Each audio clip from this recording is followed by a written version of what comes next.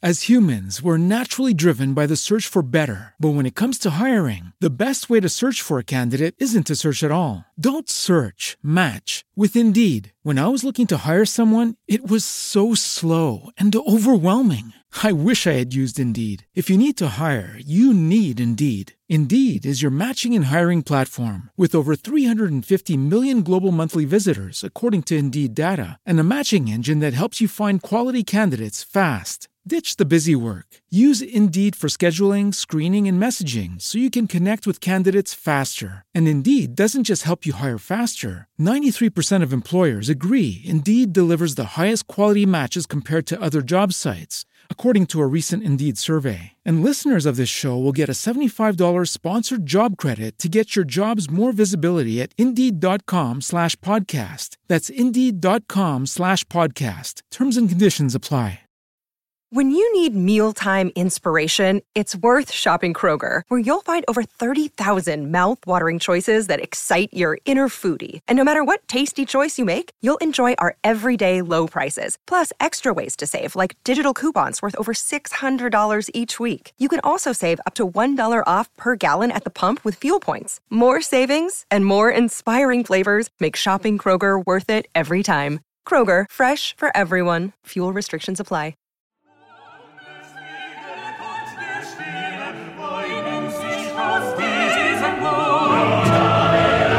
Welcome to Die Hard on a Blank, the podcast where we explore the influence of Die Hard on action cinema, one action movie at a time.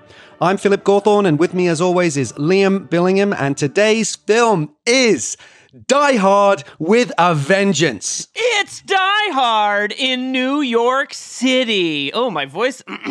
Oof. It's that hangover that I've been nursing all morning, Phil. Have some aspirin. Have some aspirin with a very specific I've had a hell of a Canadian pharmacy on Yeah, that's how on I the solved label. the mystery of where the gold went, was to look at the aspirin bottle and realize that it's north of the border. So big movie. We're a Die Hard podcast. This is one of the only 5 Die Hard films. This is a big deal, special movie. So we have a very special guest today. We have a writer, journalist, editor at Dexerto.com, and more importantly, one of my favorite human beings. A very warm welcome to Mr. Chris Tilley. Hello, fellas. Hi, Liam. Hi, Phil. Hey, Chris. So honoured. Thank you for having me on a Die Hard episode of the Die Hard podcast. And it's one of the good Die Hards. I feel so honoured. I'm so excited to be here. There's we're thrilled there's to like have a you. small chance, not a small chance that it's not one of the good Die Hards. So I'm glad we got you before we got there. Oh my goodness, yes, bullet dodged, much like the bullets McClane dodges in this movie. So Chris, what's your you're a big Die Hard guy, right? Like, let's get that the first movie. Like, what's your general relationship with this franchise? Yeah, I mean, like most of my generation, I discovered Die Hard on video and was a massive fan from day one. And I guess in my capacity as a film journalist, I've written about that first movie a ton of times. I've interviewed Steve D'Souza about it. And so, yeah, and even the most recent films I was covering as a professional journalist, those weren't as much fun. And I do tend to, if I'm going to watch a Die Hard movie, I do tend to put on the first one rather than watching any of the sequels. But yeah, it's a franchise I love, and it's obviously a character I love. So, big fan here. Yeah, and Liam, I know I'll talk about my history with it in a second, but you're a New York guy, right? To some extent. Oh, and yeah. This movie is important to you personally from that standpoint. Well, I should say before that, I saw this movie opening night with my father and my best friend. Like, I was primed for this. I was 13 when this movie came out. My dad had shown me Die Hard. I'd seen Die Hard. Die Hard 2 until this one came out was my, I'm going to put something on in the background kind of movie. It was Die Hard and Die Hard 2. And I saw this opening day. I loved it. I've always loved it, despite some reservations about certain things about it. And I lived in New York from 19 from 2008 until 2020. I lived in Harlem for a period, or I went to school in Harlem and lived uptown for a while. I was on the 3 train, which figures really prominently into this movie. I used to ride the 3 train to go to Lincoln Center to see art films basically every day that I was in grad school. And I rode the 3 train to New Lots Avenue, the way end of the line, every week for work for a long time. So despite only living in Manhattan for a year and going to school there for 2 years, then this is a Manhattan movie. It's very, very close to my heart in terms of I think it is up there with Ghostbusters as one of the great mainstream New York City movies, if not the great mainstream New York City movie, especially for the first hour. It's one of the great New York movies, also one of the great hangover movies. Yep. And Bruce has done a trifecta, I would say, with Last Boy Scout, this, and 16 Blocks are the 3 great hangover movies. I forgot about 16 Blocks. He does have a hangover in that. And no one rocks a hangover like Brucey. I mean, he's the king. He's the king. I was like you, Liam, though. I was there opening night with my mates because that summer, it wasn't a great summer for movies. We had Waterworld, there was a crap Batman, there was a rubbish Judge Dredd movie. Like, this was our film. And Batman Forever? Yeah. Is this the Batman Forever summer? Yeah. Yeah, that's a rough movie. I like that movie, but only in retrospect. When it came out... 95 was no 94, put it that way. Yeah. 94 was non-stop bangers. And so I went opening night with my mates, and it delivered. This film does deliver. My God. It was a great time at the movies. I saw it with my dad too. I remember it quite vividly because it was a rare sort of boys' week where my mum was away studying at Open University, if I remember rightly. So my dad and I had the house to ourselves. So it's a bit like, you remember that Simpsons episode where Homer and Bart are sort of left to their own devices that are making garbage angels in the, on the living room floor. But my dad and I had this great week, and this was the starting point of it. And we did other things. We went camping. That was a disaster. We had a couple of nice bike rides and some fun things. But basically, my dad and I went to see this. I think it was the start. It was the sort of opening event of that week. And we absolutely loved it. It was just, as you said, it delivers. It was just pure, rock'em sock'em entertainment. Just a movie. Just chomp your popcorn and have a great time. This movie's terrific. We're going to get into the weeds, we're going to get into the nitty gritty of it. Can I tell you a really quick dad movie weekend story? Just a very quick one that I think you guys will appreciate. My dad and I used to, in the summers, we would rent a house on Cape Cod, and there were always a few weeks because my mother was a teacher where she had to be back home, like prepping for school to start or whatever the case was. So my dad and I would go down on weekends. And I remember one weekend we rented The Godfather, The Bridge Over the River Kwai, The Longest Day, Charade, and Topaz, and watched them all over a long weekend. And that's big dad energy right there. Seeing The Godfather, I think I was 11 years old, and he was like, "Let's go." Is really distinct. We didn't leave the couch. We weren't making dirt angels, but we were sitting in the remnants of pizza and soda, watching some of the greatest movies ever made, and it was very, very special. So I understand the boys' week. Did you start that weekend a boy and end it a man? No, that was go and kill a bear or something at the end of it. Unfortunately, Chris, that happened much later to me. Well, let's put some of this stuff in the context. We were just talking about 1995, which wasn't quite as strong a year as 1994, although we did have some great movies like Crimson Tide that we just did, and we're going to have some great ones coming up. So Die Hard with a Vengeance was released by Fox in the US on May 19th of 1995. Directed by John McTiernan, the original Die Hard director, who also produced along with Michael Tadros. It, of course, stars Bruce Willis, Samuel L. Jackson, Jeremy Irons, and a stellar ensemble cast that we're going to talk about in detail in a subsequent section. It was an original screenplay written by Jonathan Hensley that was repurposed into a Die Hard sequel, and we're also going to talk about that in a moment. And on an estimated budget of $90 million, it grossed $366.1 million. It was actually the highest grossing film internationally of 1995. Did it come out in the UK later in the summer? I feel like back then it wasn't as simultaneous, the releases. Sometimes there was a little stagger, right? Like I remember when you would go on holiday, when you go on vacation to the US, there would be like one of the perks was you'd get to see movies like maybe a few weeks ahead of schedule. That's the only perk we have over the rest of the world. You guys have socialized medicine, but we get movies earlier, so it really worked out. The fun thing about that success, though, is that it was a bit of a disaster for Fox, because the only way they could make the financing work on this film was to offer the international rights to another company called Synergy in exchange for a big chunk of the budget.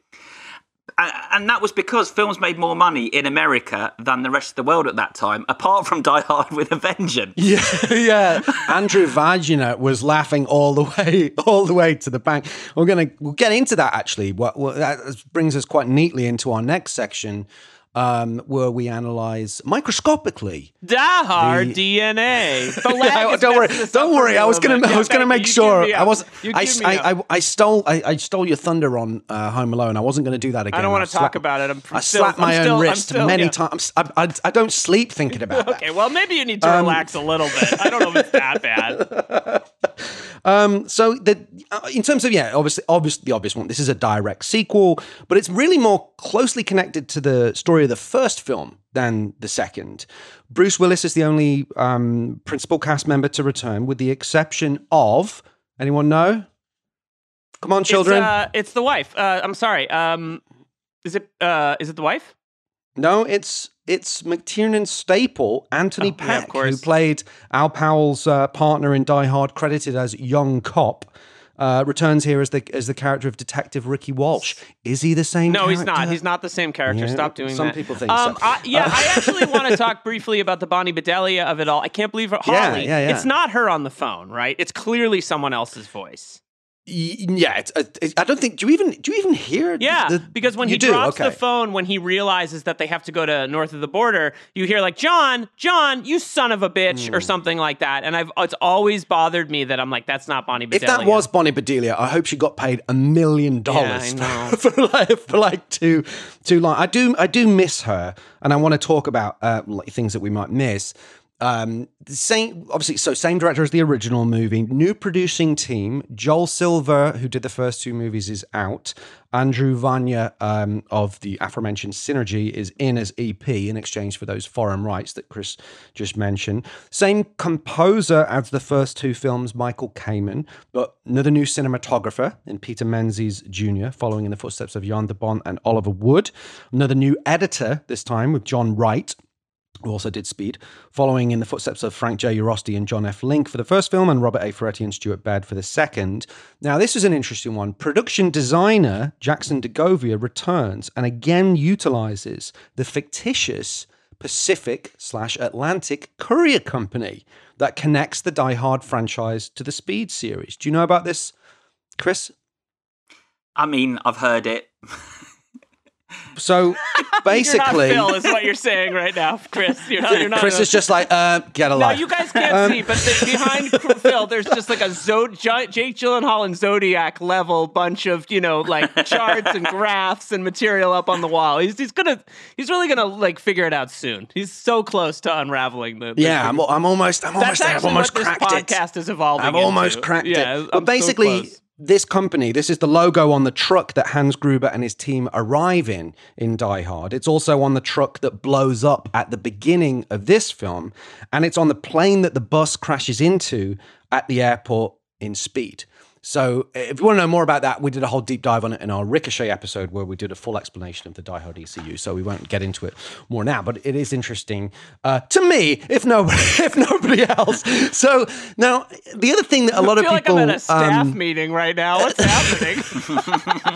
A lot of people, now, if you've got a passing interest in Die Hard mythos, and, maybe not to the level of nerddom that I take it to, but a lot of people know about the Simon Says spec script, but the story actually begins quite a lot earlier than that. So what I thought was quite interesting, and I'd love to get your thoughts on this, because I know you're a very diligent journalist, Chris, and you do so much research for when you've done your shows. But so please guys chime in, but this script actually started life out of a spec script that was called Troubleshooter by James Haggin. That script was acquired by the original Die Hard producer Larry Gordon's company in 1990, and it featured John and Holly on a Caribbean cruise that was seized by terrorists. Now, apparently, this was part of their thinking was like it was the Towering Inferno Airport Poseidon adventure paradigm, right? The first one is in a building, the second one is in an airport, and the third one had to be on the water. So it was like a rule of three. That was the idea with that one. W. Peter Iliff, the screenwriter of Point Break and Patriot Games, was brought on board to rewrite it. But Gordon had also already commissioned another script that was set on the QE2 cruise liner that was written by Walter Wager, who wrote 58 Minutes, the novel upon which Die Hard 2 was based. But both projects were ultimately scrapped because of another script called Dreadnought, which turned into Under Siege. Yeah. I finally know something. It feels good. So, and then basically they had a lot of problems putting this project together. There were rising costs, and as you just alluding to, the expense of the movie and how they were going to cut up the pie. Willis's salary demands, which had gone up and up. Die Hard 2 was an even bigger hit than the original movie. So Fox president Joe Roth turned to Andrew Vania to structure a deal with his newly formed company, Synergy. Shane Black was approached to do a story. He turned it down. John Milius was hired. But that version of the project went nowhere. There's amazing quotes about this where Milius said... imagine what would that be like? Die Hard movie? What would that be? Oh my God. Our conservative king makes a Die Hard movie. I want it. More guns. Apparently he More said... guns. I know, exactly. He said, I'm an American advisor on this movie. I'm an American advisor in Laos. Like, it's just everything you see through the prism of Vietnam for this. These are direct quotes I've got about Milius. So we never found out what his take was going to be. Then Die Hard 2 co-screenwriter Doug Richardson was hired, and his script had McClane in LA battling cops who were trying to steal from the Federal Reserve using the newly built subway tunnels. So again, some of this stuff is like Speed adjacent, both like the Troubleshooter premise, which sort of becomes Speed 2 Cruise Control. And then this one is, which, the newly built subways in Speed was like, integral to the premise of that movie. Then John Fasano of Another 48 Hours developed a treatment in which McClane's daughter was kidnapped. That sort of has some of its echoes in Die Hard 4. So, but this kind of take your pick approach to scripts made Willis really uncomfortable. Apparently, it was sort of like, it was almost like, well, what about this? What about this? What about this? And he was like, this isn't really maybe the best way to approach it. So yeah, I heard he was turning a lot of them down and saying no, but I think he was right to turn down all the Die Hards on a boat, because I think by that point people would have switched off a little bit. That, you say the rule of three, but I think people can suspend their disbelief only so much. And if you're doing building, airport, boat, I think people might have clocked out a little bit.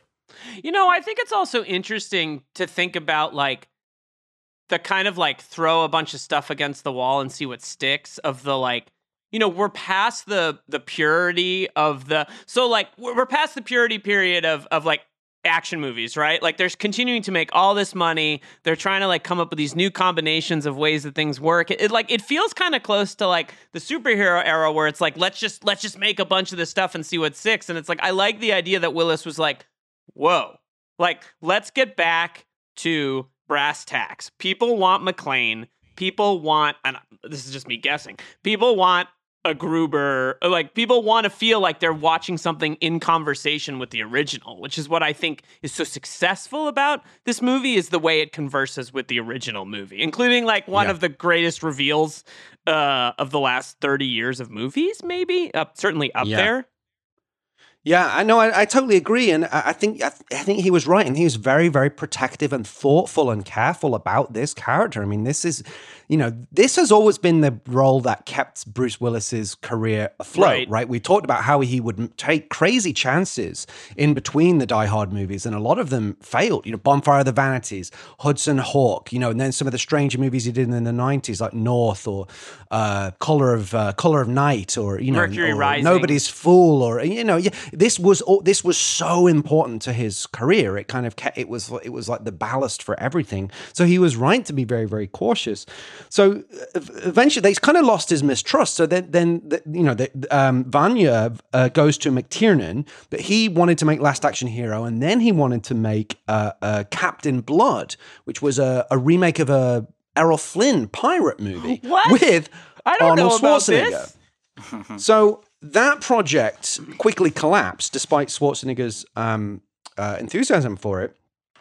And then enter Simon Says. So Jonathan Hensleigh, the screenwriter, was a New York guy, former attorney, and he was starting to build a rep as a writer. He'd written several episodes of Young Indiana Jones Chronicles and was going to write this movie, Captain Blood, for McTiernan, but that project collapsed, and McTiernan asked what else he had.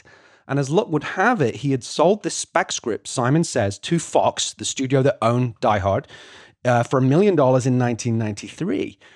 And the script, this was really interesting to me. It was built out of an idea from his own childhood where he'd hit another kid with a rock, fortunately without serious consequence, when he was a kid, and obsessed over the idea that this kid would one day return years later to torment him. And that was the sort of genesis of this idea of this kind of revenge element. And that's why the childhood riddles that are part of the bomber's MO factor in. And the sandwich board scene was in the original script, and it focused on this New York cop called Alex Bradshaw. It had echoes of Dirty Harry and In the Line of Fire, those kind of movies where it's like a voice on the phone dragging someone around a city. Right. Yeah, I actually read the script for Simon Says. Love to hear this. Yeah. Go for it. It's interesting. I mean, the first half is almost exactly the same, and then the second half is completely different. The dialogue, the action in the first half, but the hero couldn't be more different. Alex Bradshaw.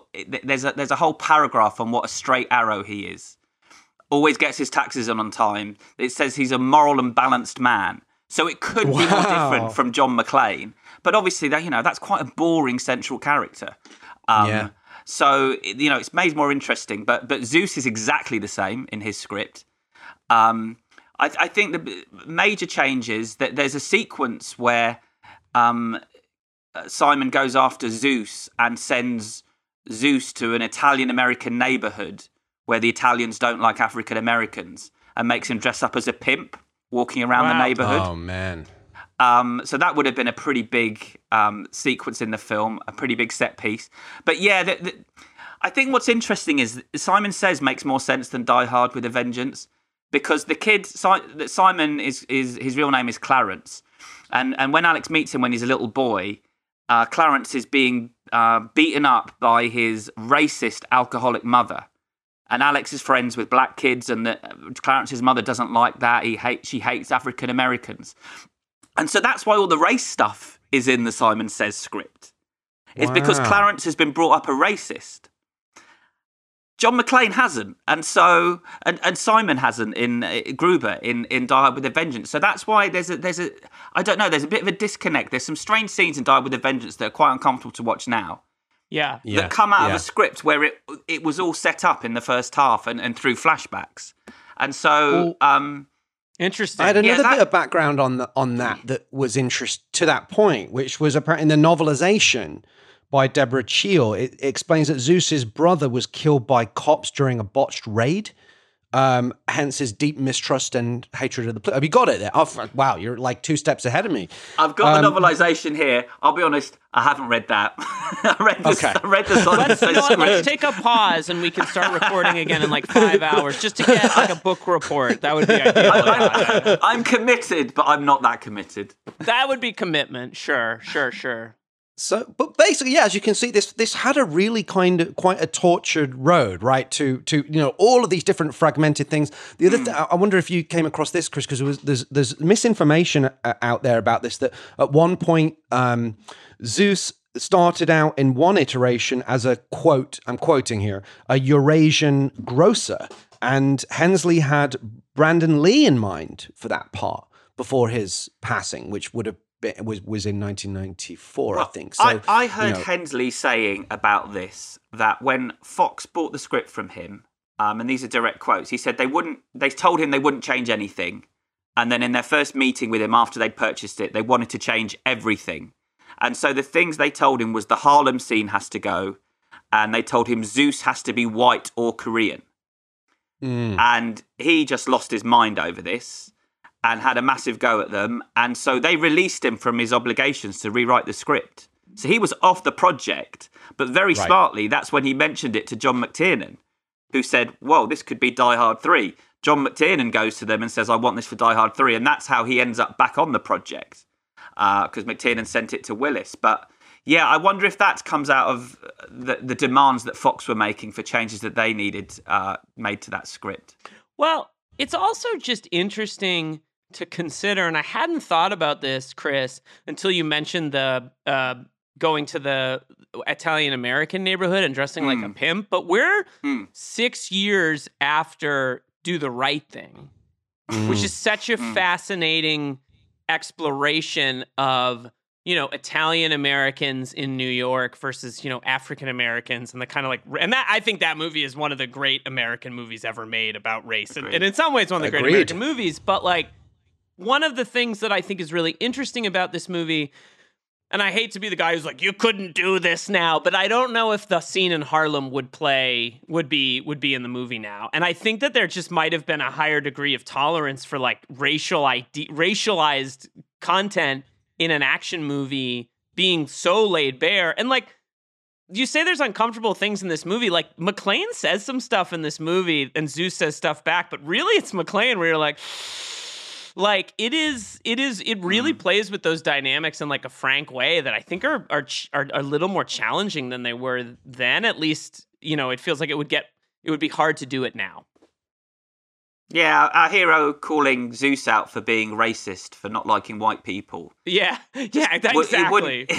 It wouldn't work in this day and age. And yes, that scene in Harlem, the use of the N-word there, it, you know, in a film written by a white man and directed by a white man, I don't know if it plays now. I mean, even if it was just I hate black people was on the board, the scene would work and it would have the same intention.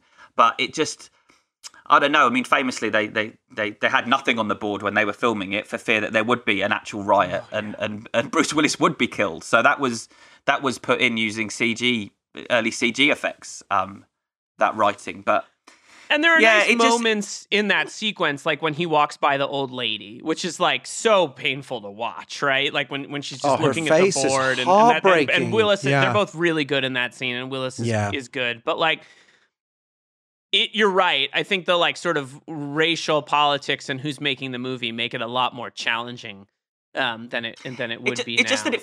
It's just that it feels quite throwaway because Simon turns out to not be a racist at all. I don't think he's just doing all this to commit a robbery. There was sort of a trope in the 90s where, and this is something that makes me uncomfortable when I go back to watch films from this era, which is just like characters that are casually racist. For no, you know, every time, and something will happen and there might be a conflict. It happened actually in Under Siege 2. A movie that we're going to be discussing next week. And there happened to be an African-American character that's confronting like a bad guy, and they're going to get into it, right? There's going to be some dialogue before they like fight. And please don't go there. Please don't go there. Please don't. And they do go there. I remember and you're just what you're talking it's about. It's like, it's so uncomfortable and unnecessary. But I also feel like this is somewhat the Tarantino effect, right? There's a direct correlation between this film and Pulp Fiction, which and you know, the Tarantino films of this era, especially True Romance. Also, it's in Reservoir Dogs a lot, and it's very aggressive in True Romance, and it's even more aggressive to some extent in Pulp Fiction. Just straight out racist dialogue and racist epithets were just part of weird, like, mainstream movie culture. So it was something that was around in movies. But to your earlier point, where I think you could make a case for its defense, is that this is a film about the melting pot of New York City and all of the different cultural collisions with the police, racist police. You know, note the scene on the subway with the overzealous. The worst thing Samuel L. Jackson has done is like jump the the turnstile got a ticket jump, and he pulls a gun. You know, like those kind of things that are just real. So it's looking at the problems of New York City in a kind of warts and all way, but in a way that's very like provocative and striking. Just to cap this off, and then I want to move on to our next section. and I wondered if this had come up because you've spoken to Steven de Souza, but they tried to bring him in during production because they were having problems, particularly with the third act. And at this time, Jonathan Hensleigh was actually committed to another movie, Jumanji, and couldn't do work on the production. So they tried to bring in Steven de Souza, but he was under contract during Beverly Hills Cop 3, which I think we can all agree is an absolute travesty. And despite his willingness to dive in, he couldn't do it. Did that ever come up? No, but I think that's a real shame because I have heard Jonathan Hensleigh talk about the second half of this film and he's not happy with it and he's frustrated and embarrassed by certain problems that we'll get into, contrivances, coincidences. It comes close to falling apart because of these decisions. And so, it probably needed another going over that second half. He obviously spent years writing Simon Says. He wrote it in 11 days in 1992. But he had a long time to develop that, and then I think they just had to figure out this second half very quickly. And maybe if someone had come in with fresh eyes, then they could have fixed some of those issues that I think de Souza really was a bit of a genius at that as well. Especially when you learn what he did actually on the original Die Hard and some of the intricate threads that he was able to connect, in particular the iconic Gruber, McClane, Bill Clay scene that was added during production. De Souza really was kind of a genius on set rewrites and figuring out some of those complexities. There's an elegance, isn't there, to the way that plot fits together that is sorely missing from the second half of this film. That's perfectly said, actually. Well, that brings us quite neatly to the end of this section, and then we'll get into this in a little more detail in our next section, Anatomy of an Action Movie. We'll be right back after this break. The future is a hefty responsibility and not one that we take lightly. But then taking things lightly has never been what Hefty is about. That's why we've created the Hefty Renew program that turns hard-to-recycle plastics into valuable resources like park benches and building materials. To participate, simply fill up an orange Hefty Renew bag with accepted items, tie it up, and drop it in with your regular recycling. That's it. It's that easy. It's time to rethink recycling with Renew. Particular valued resources may vary by geography. More info available at heftyrenew.com. When you need mealtime inspiration, it's worth shopping Kroger, where you'll find over 30,000 mouth-watering choices that excite your inner foodie. And no matter what tasty choice you make, you'll enjoy our everyday low prices, plus extra ways to save, like digital coupons worth over $600 each week. You can also save up to $1 off per gallon at the pump with fuel points. More savings and more inspiring flavors make shopping Kroger worth it every time. Kroger, fresh for everyone. Fuel restrictions apply. Save big on brunch for mom, all in the Kroger app. Get half gallons of delicious Kroger milk for $1.29 each. Then get flavorful Tyson natural boneless chicken breasts for $2.49 a pound, all with your card and a digital coupon. Shop these deals at your local Kroger today, or tap the screen now to download the Kroger app to save big today. Kroger, fresh for everyone. Prices and product availability subject to change. Restrictions apply. See site for details.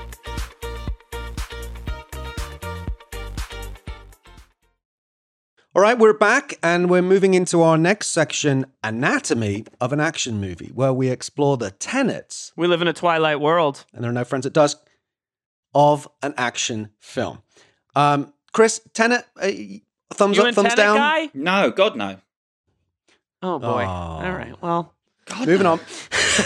God, no. At least you were honest and not mean about it. Some people are like, you idiots. No. Okay, so after that tortured path, what we ended up with is the following premise for Die Hard with a Vengeance. So, while back working for the NYPD, Detective John McClane is targeted by a mysterious terrorist named Simon, who effectively holds New York hostage and forces McClane to complete a series of deadly puzzles around the city to prevent further attacks. In the process, McClane teams up with Harlem store owner Zeus Carver, and together they uncover Simon's true agenda and his real identity. And in terms of the ticking clocks, what's amazing about this film is that there's a ticking clock every 5 minutes. There's not just one ticking clock. It's just constant ticking clocks, which is pretty cool, as we say, for certainly the first half or 2/3 of the movie. But this, in terms of analyzing this premise, and this goes back to what we were talking about earlier about evolution versus repetition, right? This premise is very different to the other two films. It's a different story paradigm. It's less contained. It's more expansive. Andrew Vanya did have an interesting point about this that I thought was quite telling. He said, Die Hard is a guy in trouble in a box. Whether the box is a building, an airport, or a city, it's still a box, which I thought was quite interesting. But I'm going to step back now because I want to get your thoughts on what does this film have to say about sequel evolution? Should they repeat the formula? Should they evolve it? This film kind of does both. How does this fare as a premise in its totality in your minds, guys? Well, I think the first half of the film really works as a reinvention of the franchise that has got an amazing hook and then delivers on the promise of the premise. I think it really works. I mean, in a way that then 4 and 5, I couldn't tell you really what's they're about, what's going on there. They get too big almost, and they forget what is important about John McClane, and it's putting him in these pressure cooker situations. And while we've got an entire city, the situations he put in are quite self-contained. And I think that's where John McClane works best. And I think they lost sight of that in 4 and 5. So yeah, I think it's exactly what they needed to do with the franchise at this point. And then maybe they needed to turn back and go back to basics with 4 rather than, spend more money and have bigger stunts using more computer-generated effects. Yeah, I think that's always the problem. I was thinking about a very particular action franchise that I finally caught up with last week, and I was like, boy, I'd really love for them to go back to the simplicity of the first film in this franchise. But I agree with you, Chris.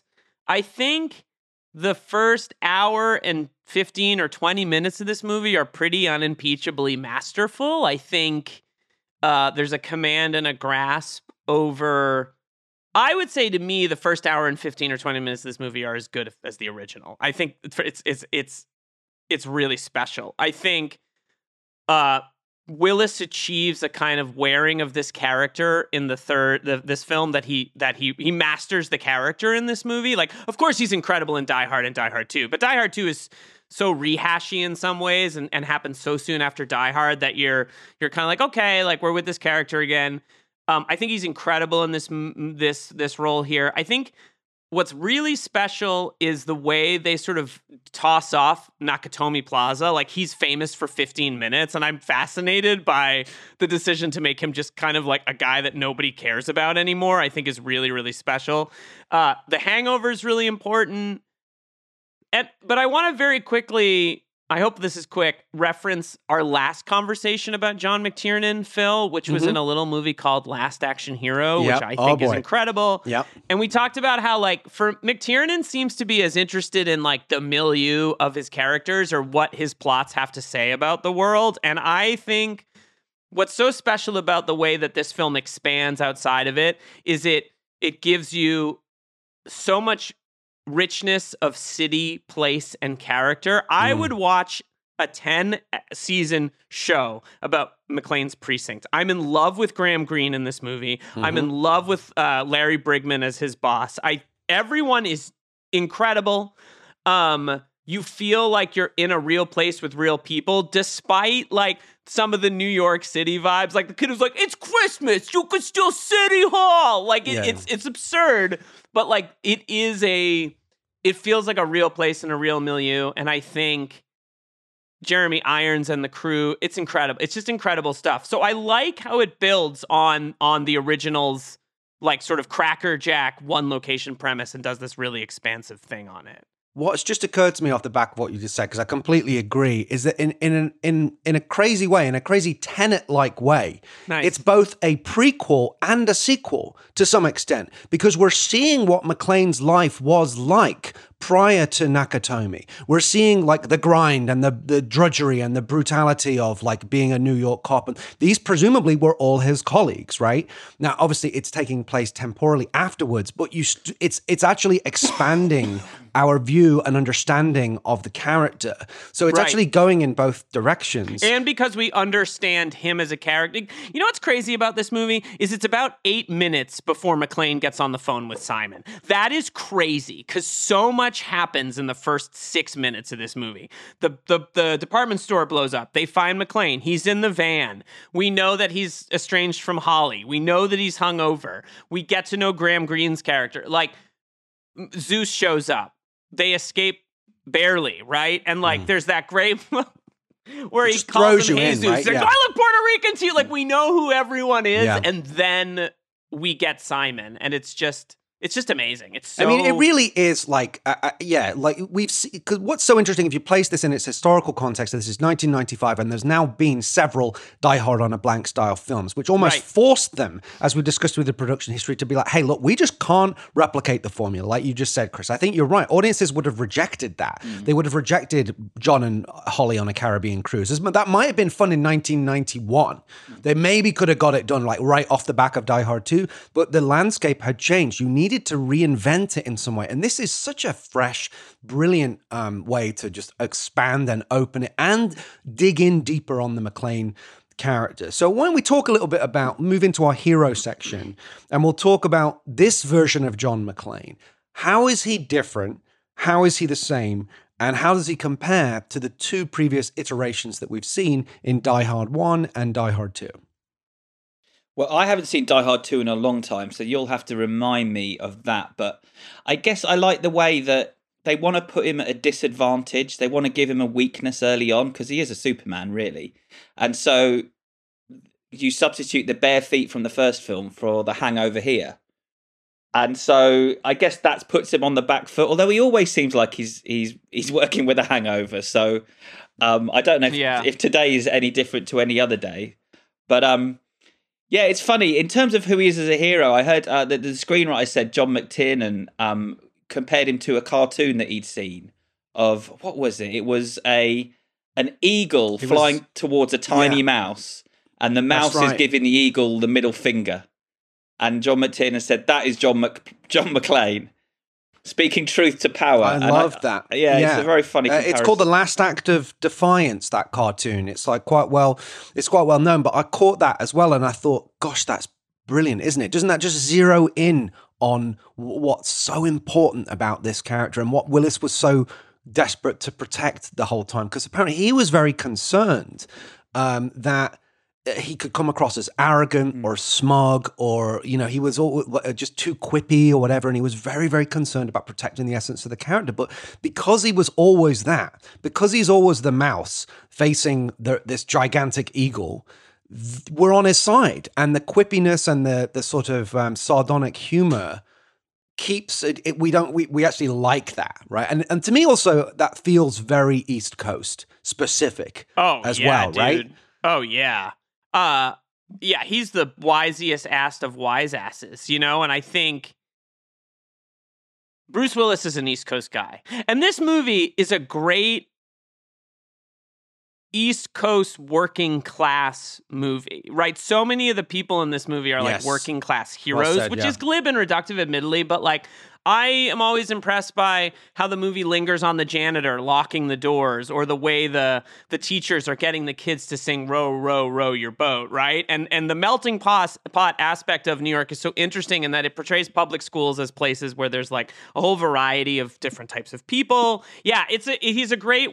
That's a digression, but he's a great East Coast guy, and the movie supports his East Coast white. You're talking to an East Coast wise ass. Like, he is a East Coast wise ass to the 1,000,000th degree. And I've never really thought about it that way before, Phil, but you're absolutely right that he is. It just doesn't play. I mean, you know, when he turns up in LA, it's like stranger in a strange land, right? California, right? Like the vibe here is very, very different to the vibe in New York City, where it is that sort of, it's almost like your armor to some extent, right? Because it's a hard place to live. It's an intense place to live. And especially to be a cop in, you know, that kind of urban environment. So I think it's just such an interesting evolution of the character, and to some extent, again, to the prequel point, kind of a devolution. He's he's borderline alcoholic.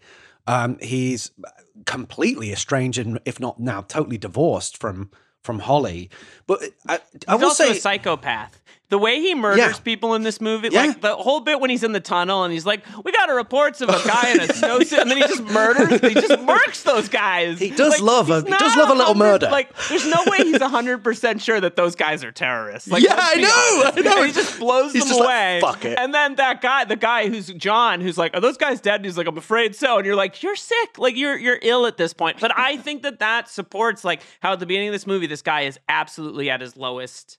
Yeah. His lowest point. I mean, it's incredible that, he agrees to put that sign on and go into the streets of Harlem, like Mad Bomber or not. Like, I just think it's so, when you compare to these other Die Hard on a Blank style movies that we've talked about, like look at like Jack Traven in Speed or Casey Ryback in Under Siege. Those are guys who have got their shit together.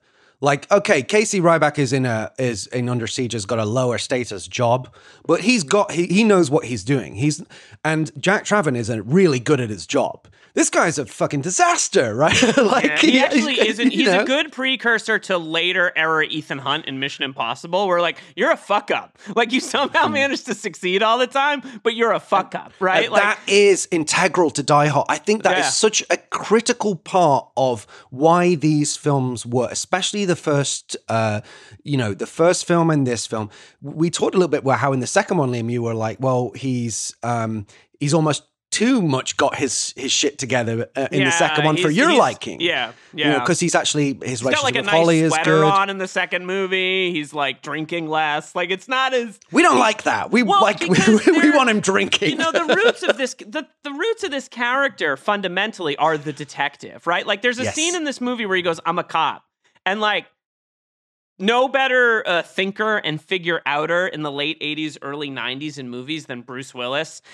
Looking at the aspirin bottle and realizing what's happening in this movie. He's a detective. He figures these things out, whether it's the aspirin bottle in this or it's the last Boy Scout bathroom or whatever. Like, Bruce Willis is a great thinker on screen. He doesn't get enough credit for how smart he makes this character. And I think the thing that's so great about McClane, beyond his alcoholism and his rage and his sociopathic behavior, is that he's like a detective. He's the detective, right? And the movie never loses sight of that, right? And it makes it so special. I'd also say as well, you mentioned Under Siege and Speed. And I think the brilliance of these films is you wouldn't watch a drama about the protagonist in Speed or the protagonist in Under Siege, whereas you could watch a drama about John McClane played by Bruce Willis. You wouldn't need action. You could just see his life, the problems he's got, the troubles he's having with booze, and it might be an award season contender. So I think that's what sets these films apart as well, is that he's just such an interesting character. He does so much with so little, as you say, Liam. Yeah. And Bruce Willis is a dimensional actor, right? Amazing. Even though people like he's a big movie star and an action star, he is also a very dimensional actor. He can play a character that has multiple facets to their life, and that's why he would work in a drama, as you're saying. Shall we talk about the other hero of this movie before we move on to the villain? Just briefly, I think we would be. I've just realized, we'd be doing a disservice if we didn't talk about Zeus, what a fantastic addition. We've lost several key characters, right? We've lost Holly McClane is not in this. Al Powell is not in this. No Marco. Dick it's Thornburg. A real problem. No Marco. No more Marco. There's no Marco. It's very no more Marco. But we've gained Zeus for one movie, though. And what an impact, though. Yeah, talk about the evolution of the Die Hard franchise, and obviously that's the other thing we've not said, is that it's a solo action hero, and it becomes a buddy movie this time around. And who better than pairing Bruce Willis with Samuel L. Jackson, his Pulp Fiction co-star? And it's funny, when I was reading the Simon Says script, when I watched the film, I was thinking, they've changed that line and that line because they've seen Pulp Fiction, and this feels much more like Quentin Tarantino type dialogue. But all of that stuff that those Samuel L. Jackson lines were in the script before they cast Samuel L. Jackson. But the one difference is Zeus in that original script solves a lot of the problems and saves the day a lot more. But I think once it became a Die Hard movie, all those jobs were given to John McClane because he's the hero. Bruce Willis wants probably the glory. It's and all interesting, those you know, things. a moment that I caught to that point, but I think it's teamwork though as well, isn't it? Like, for example, I love that moment, you know, where he gets, because he's an electrician, Zeus is able to figure out how to pull out the wires to take off the brake locks in that sequence where he's able to spin the car around. So they actually have and he's able to carjack the vehicle as well. Insane. Like, again, McClane's like, I'm going to just flip the car around and shoot these guys and then we're going to, like, it's just nuts. Fucking rocks. Like, rocks. I don't give a shit about physics. It's really good. It's really good. Like, the movie has love gone that. off the rails at that point. Yeah, It's very, it really very has. good. That is actually a metaphor for the movie itself, right? I think it's when he shoots Wile E. Coyote style out of the water tube and Samuel Jackson is just there that you're like, okay. It does start to get a little crazy. You know, but one thing I noticed in this rewatch, which was probably the 40th rewatch, is that first of all, Samuel Jackson's very, very important to me. My son's name is Samuel, and part of the reason he's named Samuel is because of Sam Jackson. Like, he's just a guy that, like, really not the only Sam that influenced that choice, but like a major one for me. I love Samuel Jackson. I've always loved him. He's always been really important to me. Have you got another son called Zeus? Yeah, I do. Yeah, that's when we have another one. Not gonna happen. But there's a moment. He spends the whole movie being like, one of my favorite moments in the movie is, you mean one white guy killed another white guy's brother and now I'm stuck in the middle of this. It's great. He's so, like, clearly defined. But then when he finds out the bomb is in Chester A. Arthur Middle School, there's this great moment where he's like, I'm going to jump down to the boat. And McClane's like, you're going to die if you do that. So they put up the winch, the line there. And he's like, I'm the first one who's going to go. I'm first this time. And, like, it's small. He's a hero. He's a hero. But he like answers the call to action. And I think it's a great third act problems of this movie aside. I think they do a great job of Samuel Jackson's arc going from, like, being somewhat apathetic or resigned to having to help to, like, I have to do something because my nephews are in this school in Harlem, right? No, I think he's that socially conscious, right? He cares about his community and his neighborhood, and, you know, he's a great, such a great character. It also is interesting. I thought they styled him a little bit after Malcolm X, which I think is also kind of worth noting. That was a very intentional choice with, like, the glasses, the white shirt, and you know, he's quite formal in his attire. He's awesome, and it was such a great choice, I think, to turn it into a pseudo buddy movie and just have that banter. I think it makes it work. Well, McClane doesn't have, you know, he has Al Powell on the phone, right? But for a lot of the first movie, it's just him soliloquizing, like, you know, and going, how are you going to get out of this, John? You know, on his own. So now you actually give Willis, who's amazing at repartee, as you see in, like, Last Boy Scout and, you know, many other movies. If he has the right chemistry with another actor, it's electric. So these two guys together, it's just such a treat. Let's talk about the villain. Simon Gruber, played by the imperious. Oh my God. Jeremy Irons. Oh my God, guys. Thoughts? Just top line, hit me. Chris. I mean, I guess I can't believe that the villain on the other end of the phone was German, and then I didn't clock in the cinema. I didn't make the connection. It feels like, you know, what are the chances that in 3 films, 2 of them are German? So I feel like, I don't know how they got that twist over on all of us, but certainly for me, I didn't see it coming. Yeah, I think he's a really imperious villain. I think he looks great in that sleeveless blue number.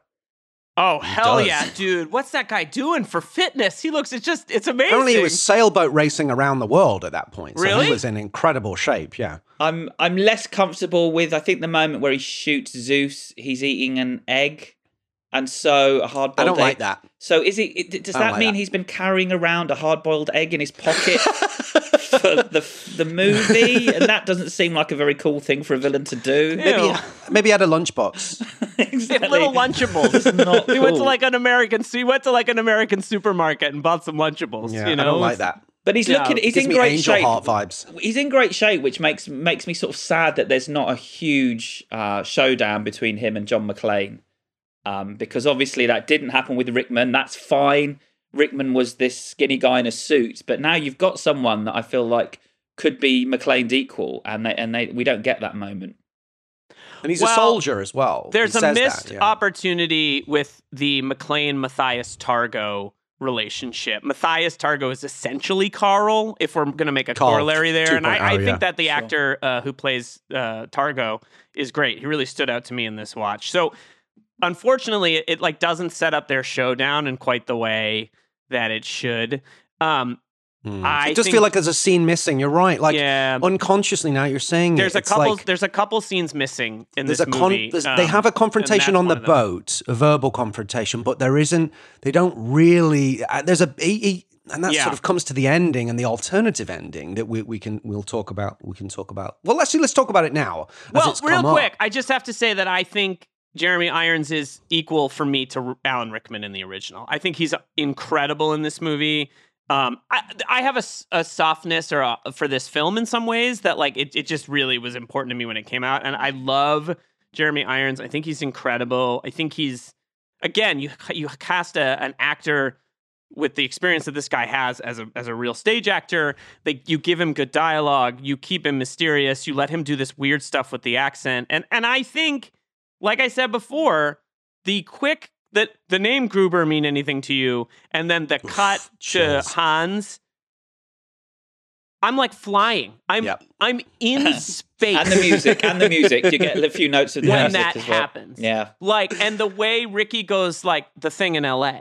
Like, it's that, like, to be an old man right now, but like, no Marvel movie cameo will ever touch the revelation that Simon is Simon Gruber. It's amazing. It's just because we didn't really have that before this movie. No, it was a genius choice. Yeah, and it's so effective. And I've seen it like 20 times, and I still get goosebumps. My soul thinking leaves about my that. body, how well guys. directed it is as well. Yeah, well, the guy in the because, back, you know. Yeah, and like the guy chewing his glasses, and the like him saying he's from a different agency. Again, that McTiernan no trust and authority kind of thing, right? Yeah. I think is very, it's very so good. cool as well because it's like it's urban and street movie, and then it goes like global. Now like feds are involved and it's international, and this guy has a deep history of complicated espionage. Man, it's fucking great. It's so good. But just to touch on that alternative ending, because it does feel like that confrontation scene, this sort of mano a mano, the Bill Clay scene, if you like, is missing from this film, and they kind of have a version of it in the alternate ending. Which have you guys seen? I watched it yesterday for the first time. I'd love us to post it on the Twitter feed because it's really worth seeing. It almost plays like an incredible short film. Basically, what happens for anyone that's unfamiliar is, and this is available on the Blu-ray, in the alternative ending of the film, Simon Gruber gets away and ends up in some mysterious Eastern European country. It says Hungary in the notes, right, but Hungary? he's not speaking I don't think they say. You don't see it, right? Yeah, You're just and the other thing is that I think he's in Switzerland or cafe, right? Yeah, some mysterious European country, and McClane has tracked him down. Arrives with a rocket launcher, a short, small rocket launcher, of which he's removed the directional sights, sits down and basically plays his version of McClane Says and gives him a number of riddles. It's a little bit like the Battle of Wits scene in Princess Bride, right? But played much darker and sinister, and it's sort of, basically he says, you have to press the button and it's either going to kill you or it's going to kill me, and it's which way is he going to turn it and fire it. What ends up happening is McClane is wearing a flak jacket, and that's how he's protected himself, and Gruber ends up blasting himself with this rocket-propelled grenade at like point-blank range. It's a brilliantly directed and acted scene, but I gather that the reason they ultimately decided to not use it was that, to your point earlier, Liam, it made McClane cross the line into true psychopathy. Like it made him seem too, I think, cruel and cold-blooded and premeditated, rather than a guy like you're saying, the mouse fighting the eagle that's just thinking on his feet and always has to survive. And this was a very almost like a serial killer almost to some extent, but it's a truly brilliant scene in its own right, worth checking out. And I think an issue as well audiences might have had when they were testing it is there's a feeling of injustice to it as well, because John says that he's been fired, he's lost his job as a cop because the feds thought he had something to do with the robbery. And so that kind of undermines what you've watched for the last 2 hours in terms of watching our hero and then finding out he got the blame for the whole thing. You wouldn't be leaving the cinema with the same sense of satisfaction, I don't think. It also doesn't cut out of... Look, maybe there would have been a different scene, but it doesn't cut out of... When it cuts away from him looking at the aspirin, he grabs Zeus, and suddenly we're north of the border and we have our final confrontation. Like, one of the great things about Die Hard is it respects this idea of, like, time and place. These films take place not in real time, but over a 12-hour period, right? Like, I spent the first minute and a half watching that scene between Irons and Willis being like, how long has it been? Where are we? What's happening? Like, it just wouldn't... It would need, like, a different scene leading into it where, like, he's gotten away and Willis calls Holly and, like, he looks down and he sees the aspirin bottle and it cuts back to him and then it, like, has a slow fade. Like, it just doesn't cut with the feels way like a the Bond rest of the film. movie. Feels more like a Bond film. Totally, yeah. Or, like, just a different style of movie and, like, I don't know. The ending isn't really justified unless, like, Simon kills Holly or something like that, which would be such, like, a depressing way to end. Yeah, it's almost like it's like a personal revenge mission to do something really, really sadistic as well, like, and go really, really out of your way. Also, why would they fire him? Because they thought he had something to do with the robbery. That's what he says. That's right, but that doesn't make sense, right? It doesn't. No, it doesn't work. I mean, but Jonathan Hensleigh said that they had real problems with the ending. So in the original Simon Says script, the ending happens in Battery Park in Manhattan, and it's a big fight. It's a showdown between hero and the two heroes and the villain. I love that. Simon Clarence gets stabbed, and then Zeus saves the hero Alex by grabbing the bomb and throwing it in the water, and then Clarence, because he's been stabbed quite seriously, runs towards it and jumps into the water and blows himself and the bomb up as he's falling back into the water, which is fine. But he wrote another, before they got to the ending they ended up in, there was another ending for with A Vengeance as well, where there's no stuff in Canada, the boat explodes, you've got John and Zeus paddling to shore with Zeus saying it's a shame the bad guys got away, but the briefcase bomb ends up on Simon's plane. And John says, "Don't be so sure." So it cuts to Simon on the plane. He sees the bomb, and then he says, "Anyone got a 4-gallon jug?" And the plane explodes, which is a right. I read about this. That's a rubbish line, but that's what Jonathan Hensleigh wrote. I don't think they shot that version. But they just couldn't figure out how to end this film, and I think what they ended up with it feels tacked on. It definitely is like it reeks of reshoots, right? The helicopter sequence at the end, and I do like that. I don't know why, but I really love that sign, that neon sign. That's like there's something really kind of iconic and cool about that. But the sequence does feel like a bit of a rush job, like this'll have to do kind of thing. We just need to get this in theaters really now. Weirdly, and like they clearly shot coverage with Irons separately from, at least to me, Willis. Like they don't feel like they're in the same place at the same time overall. Except it does have the great "Hey dickhead, did I come at a bad time?" line, which is like one of the great asshole lines from the series. It's very good. Well, what I also thought was really interesting, and McTiernan's commentary of the film is actually quite self-critical, and there's a point in it where he said, this is the point where the film goes wrong, in his opinion. And it's the moment where it reveals that the bomb you think is in the school, right, is actually harmless. And the real bomb is on the boat that McClane and Zeus are on. And McTiernan says, I think that was just one twist too many. And you almost lose the audience's trust at that point, because you're almost like, what's real and what isn't now. We invested a lot of suspense and tension in that school bomb situation, and there's got a fantastic actor there, Charlie, I think, right, who's the bomb disposal guy who I love that guy. You love him. He's so great. courageous. I'm staying. And you love that character, and you almost feel like he's been made to look a fool by it.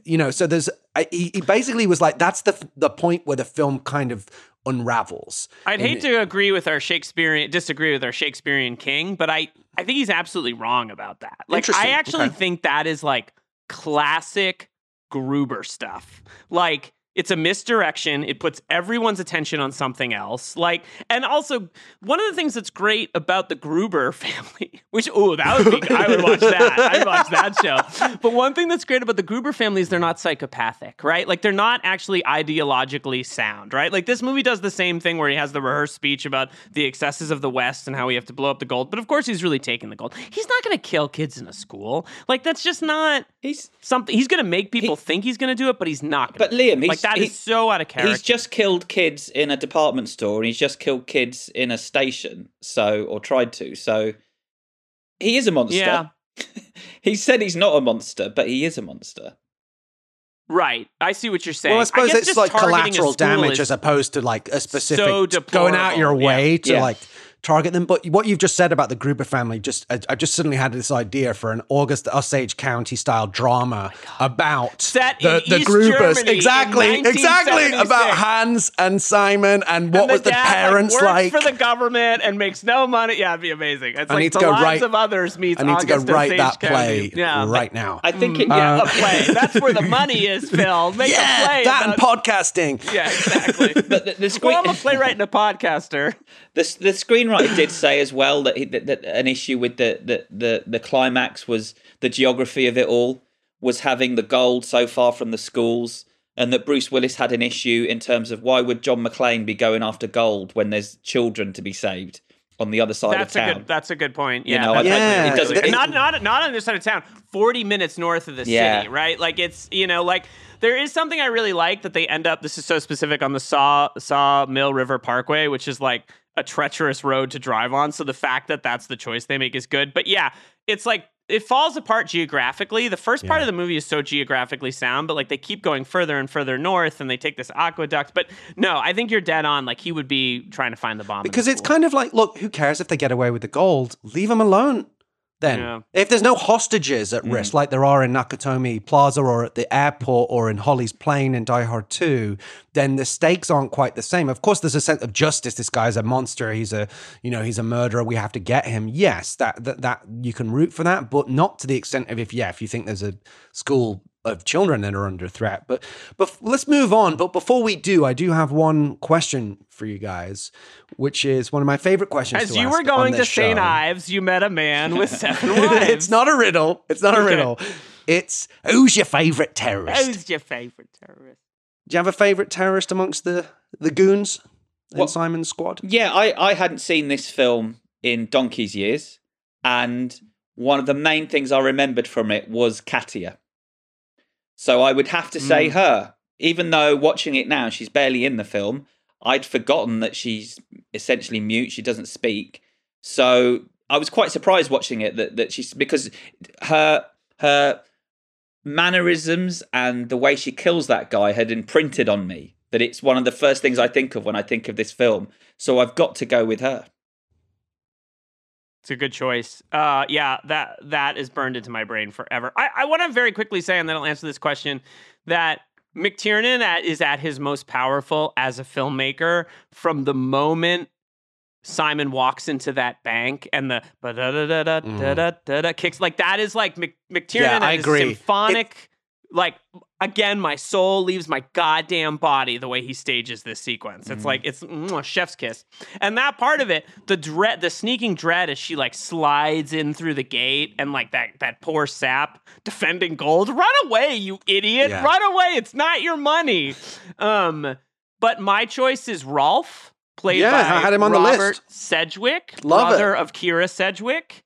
Is that right? Yeah. The one who is like, he pretends to be the cop and then he says in German, like, McClane is here. I love that guy. He's really great, isn't he? He's really good. I wish he was in more of the movie. I also love, this is like, I think, classic McTiernan, with the way the SWAT team guys cut their fingers on the way in. I love that the fake cop, the German guy, won't put the bomb in the car because it's really good business. What if some kid could get it? Ralph goes like, some kid could find it. I like that mirroring of, you mentioned earlier, Chris, that like there's a psychopath, Simon's a psychopath, but like I like that they're just terrorists. They're not monsters, these guys. I think it makes it a little, and well, in fact, thieves. like, they're thieves. They're thieves, and like, in fact, they kind of like Otto, the Hungarian murderer. They're kind of like, he's one of Targo's thugs. Like, there's this little bit of tension because like they don't paint these guys as one dimensional. I think they do a nice job, and I just really like Robert Sedgwick. Let's have a 10-part series about Rolf.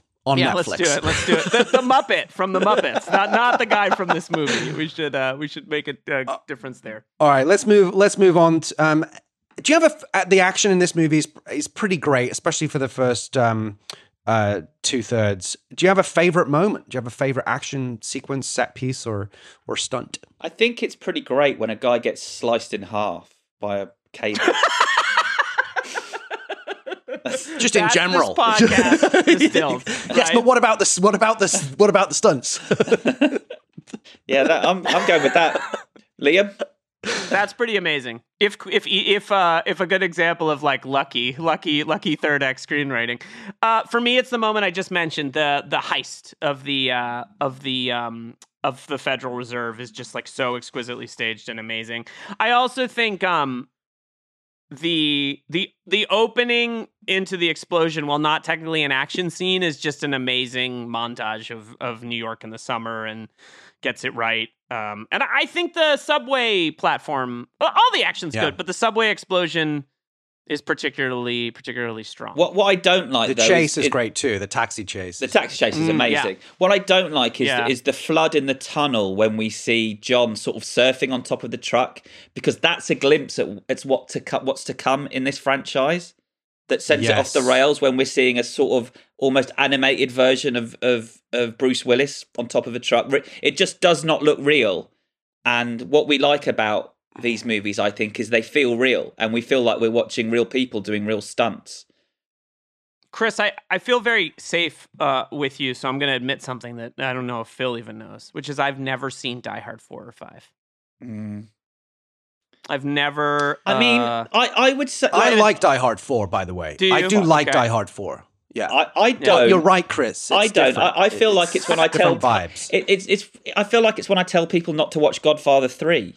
You know, I don't think you need it. I don't think you need it in your brain. I don't think they feel like. I once said to a friend, I haven't seen Rocky 5, and he said, I'm so jealous. Because of that reason. Yeah. It's right? Rocky 5's exactly the same. You wish you could unsee it. And and I think they feel like almost fan-made films rather than. And maybe well Bruce said. Is phoning it in a bit, or it's. I feel like this is the last time we see John McClane. That's how I feel about those two movies. You're totally right that is the moment where it changes almost tone.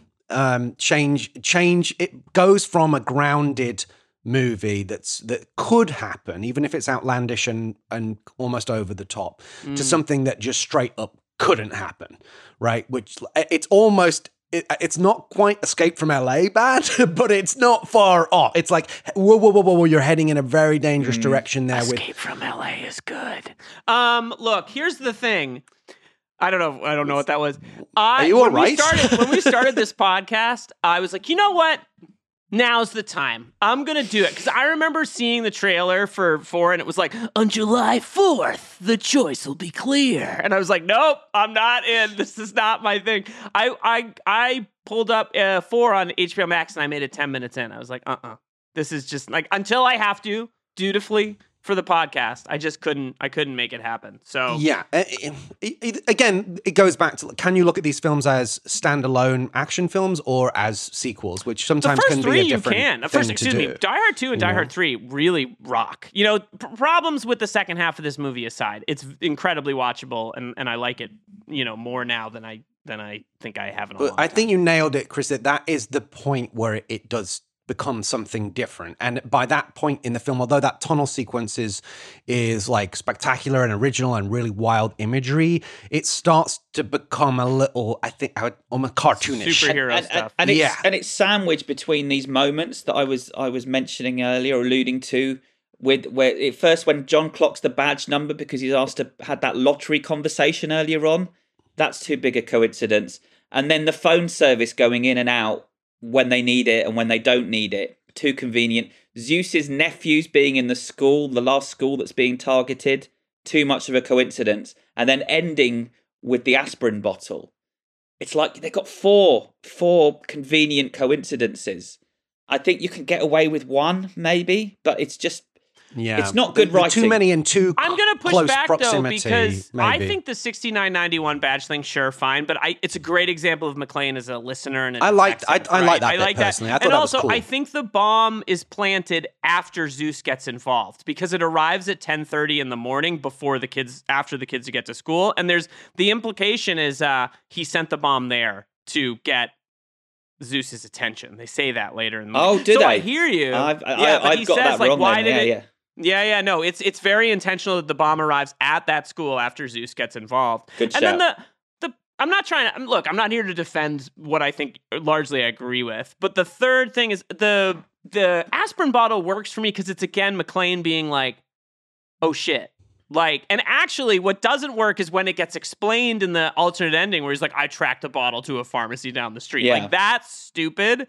But McClane being like, wait a minute, this bottle is from Canada. I have a hunch. This means something feels like very in line with the McClane. But it is almost like Simon Gruber may have just handed him his business card with his address on it. It feels like That's I think. fair.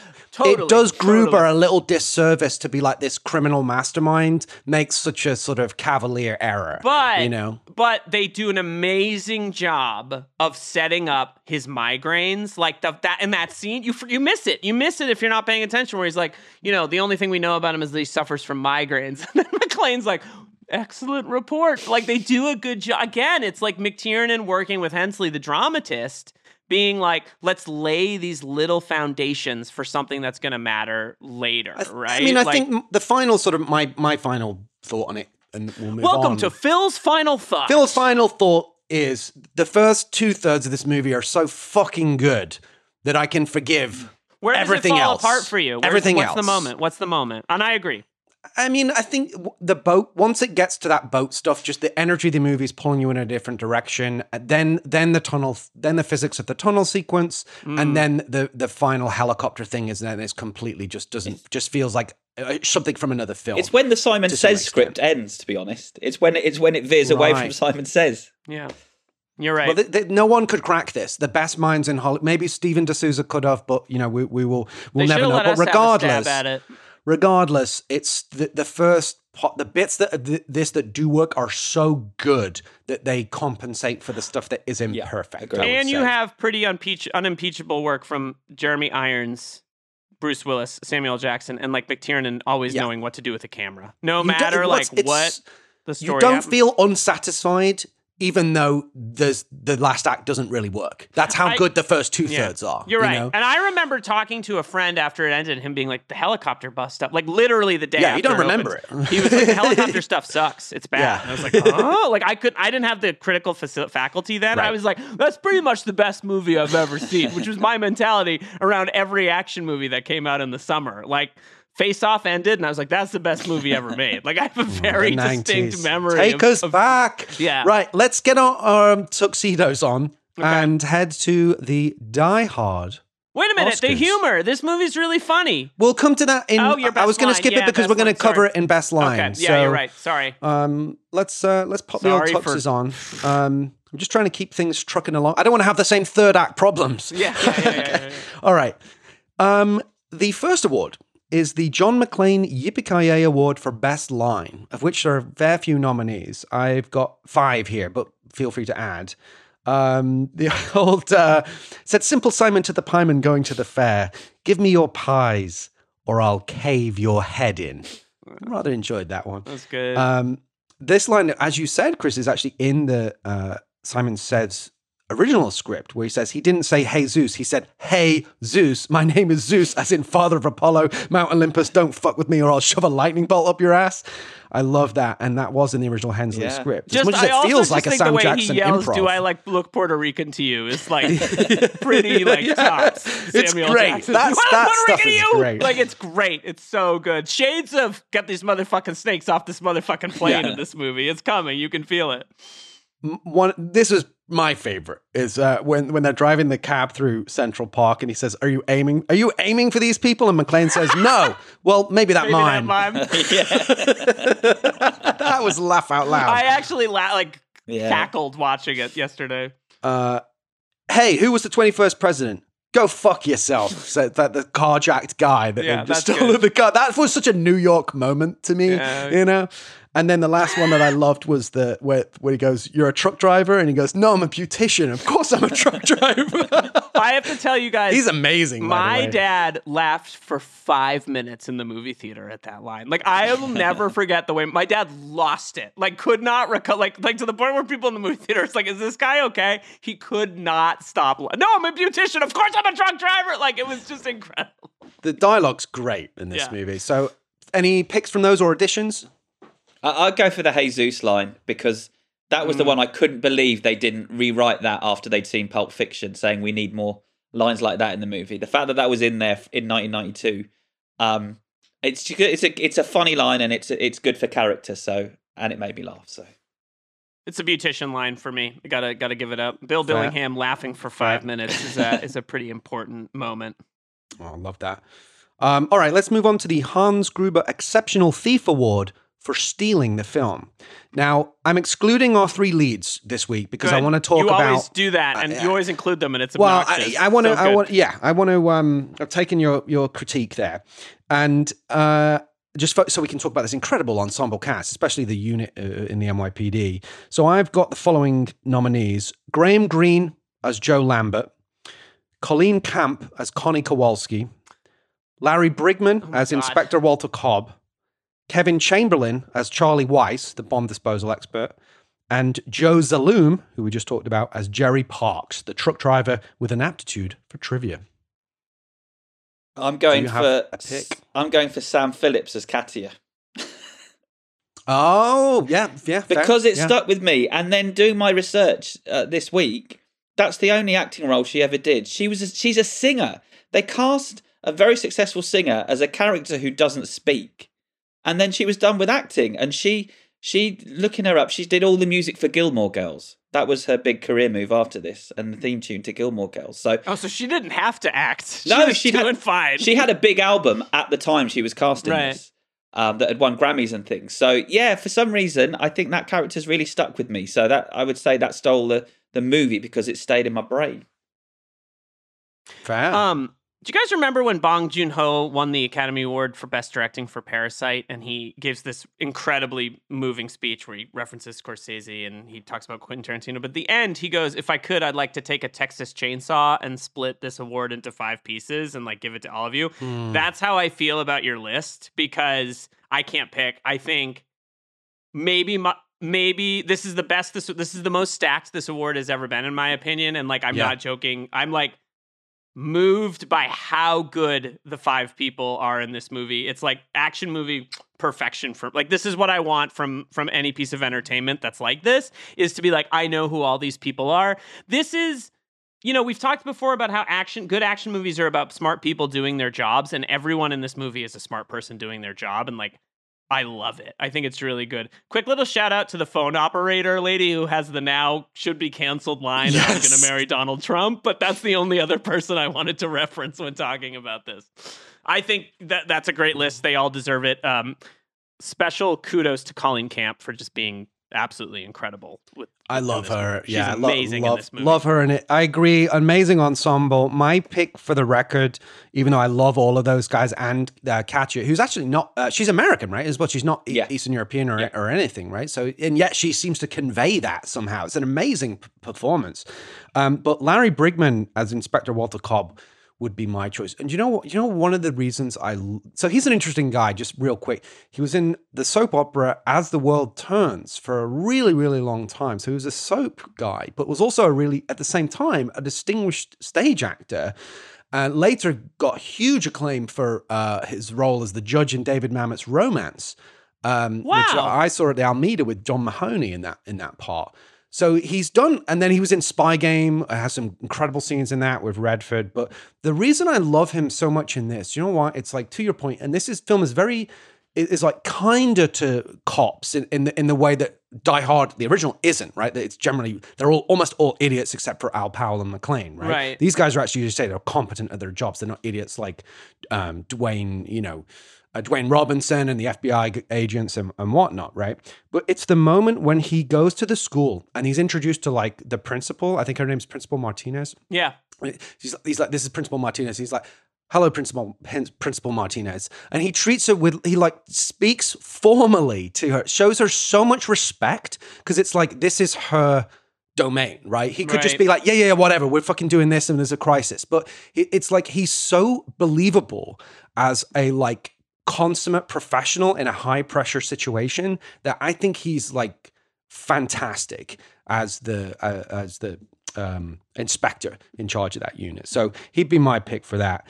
The Dick Thornburg Award for Dick of the Movie. Handful of nominees, a few New York dickheads. The business guy who refuses to let Zeus use the phone on the subway. That guy sucks. Played by Ralph Buckley. The overzealous transit cop who pulls a gun on Zeus for just jumping the stiles. Played by Scott Nicholson. The condescending cab passenger, he's credited as business guy Taxi, played by Bill Cux. What? You don't like white people? I feel like that should have been played by JT Walsh as well. Like if he was still, I don't know if he was, you're like, that's such a JT Walsh part. That would really tilt the Master Thief Award. Yes, JT Walsh showed up for 3 lines in the movie. Rip. And the obnoxious shoplifting kid who you quoted. It's Christmas! Earlier. So I've got those 4. Picks, thoughts? The guy on the phone. The guy on the phone. Just annoying. That character is always annoying in a film, the person that won't get off the phone. I guess it doesn't exist anymore in movies because we don't use those phones anymore. But like, I find that. Yeah, this is a great payphone movie. Besides Phone Booth, one of the best. It's the shithead cop. Why are you pulling a gun on a turnstile jumper? Like, I think it's great. So I think that's great. That's like. What's interesting about that, Liam, is that in the script, that was an older racist cop, and it was John McTiernan who said, let's recast it as a young, nervous cop, so it's like it could be his first day on the job, and he's just overzealous. Interesting. I mean, he still seems a little bit racist, but yeah, he is. But he does look nervous, which is something that McTiernan added that I think makes that a little more interesting and less of a cliche. It's way more nuanced. No, I totally agree. And I think it's also just like, I think that, again, like as a kid watching it, I don't think I was aware at all in my sort of like the way I grew up. But I think, considering that it's a couple years after Rodney King, all these things, like it's a really powerful, potent moment. And I think McTiernan like does it justice. It's really, really good. I love it.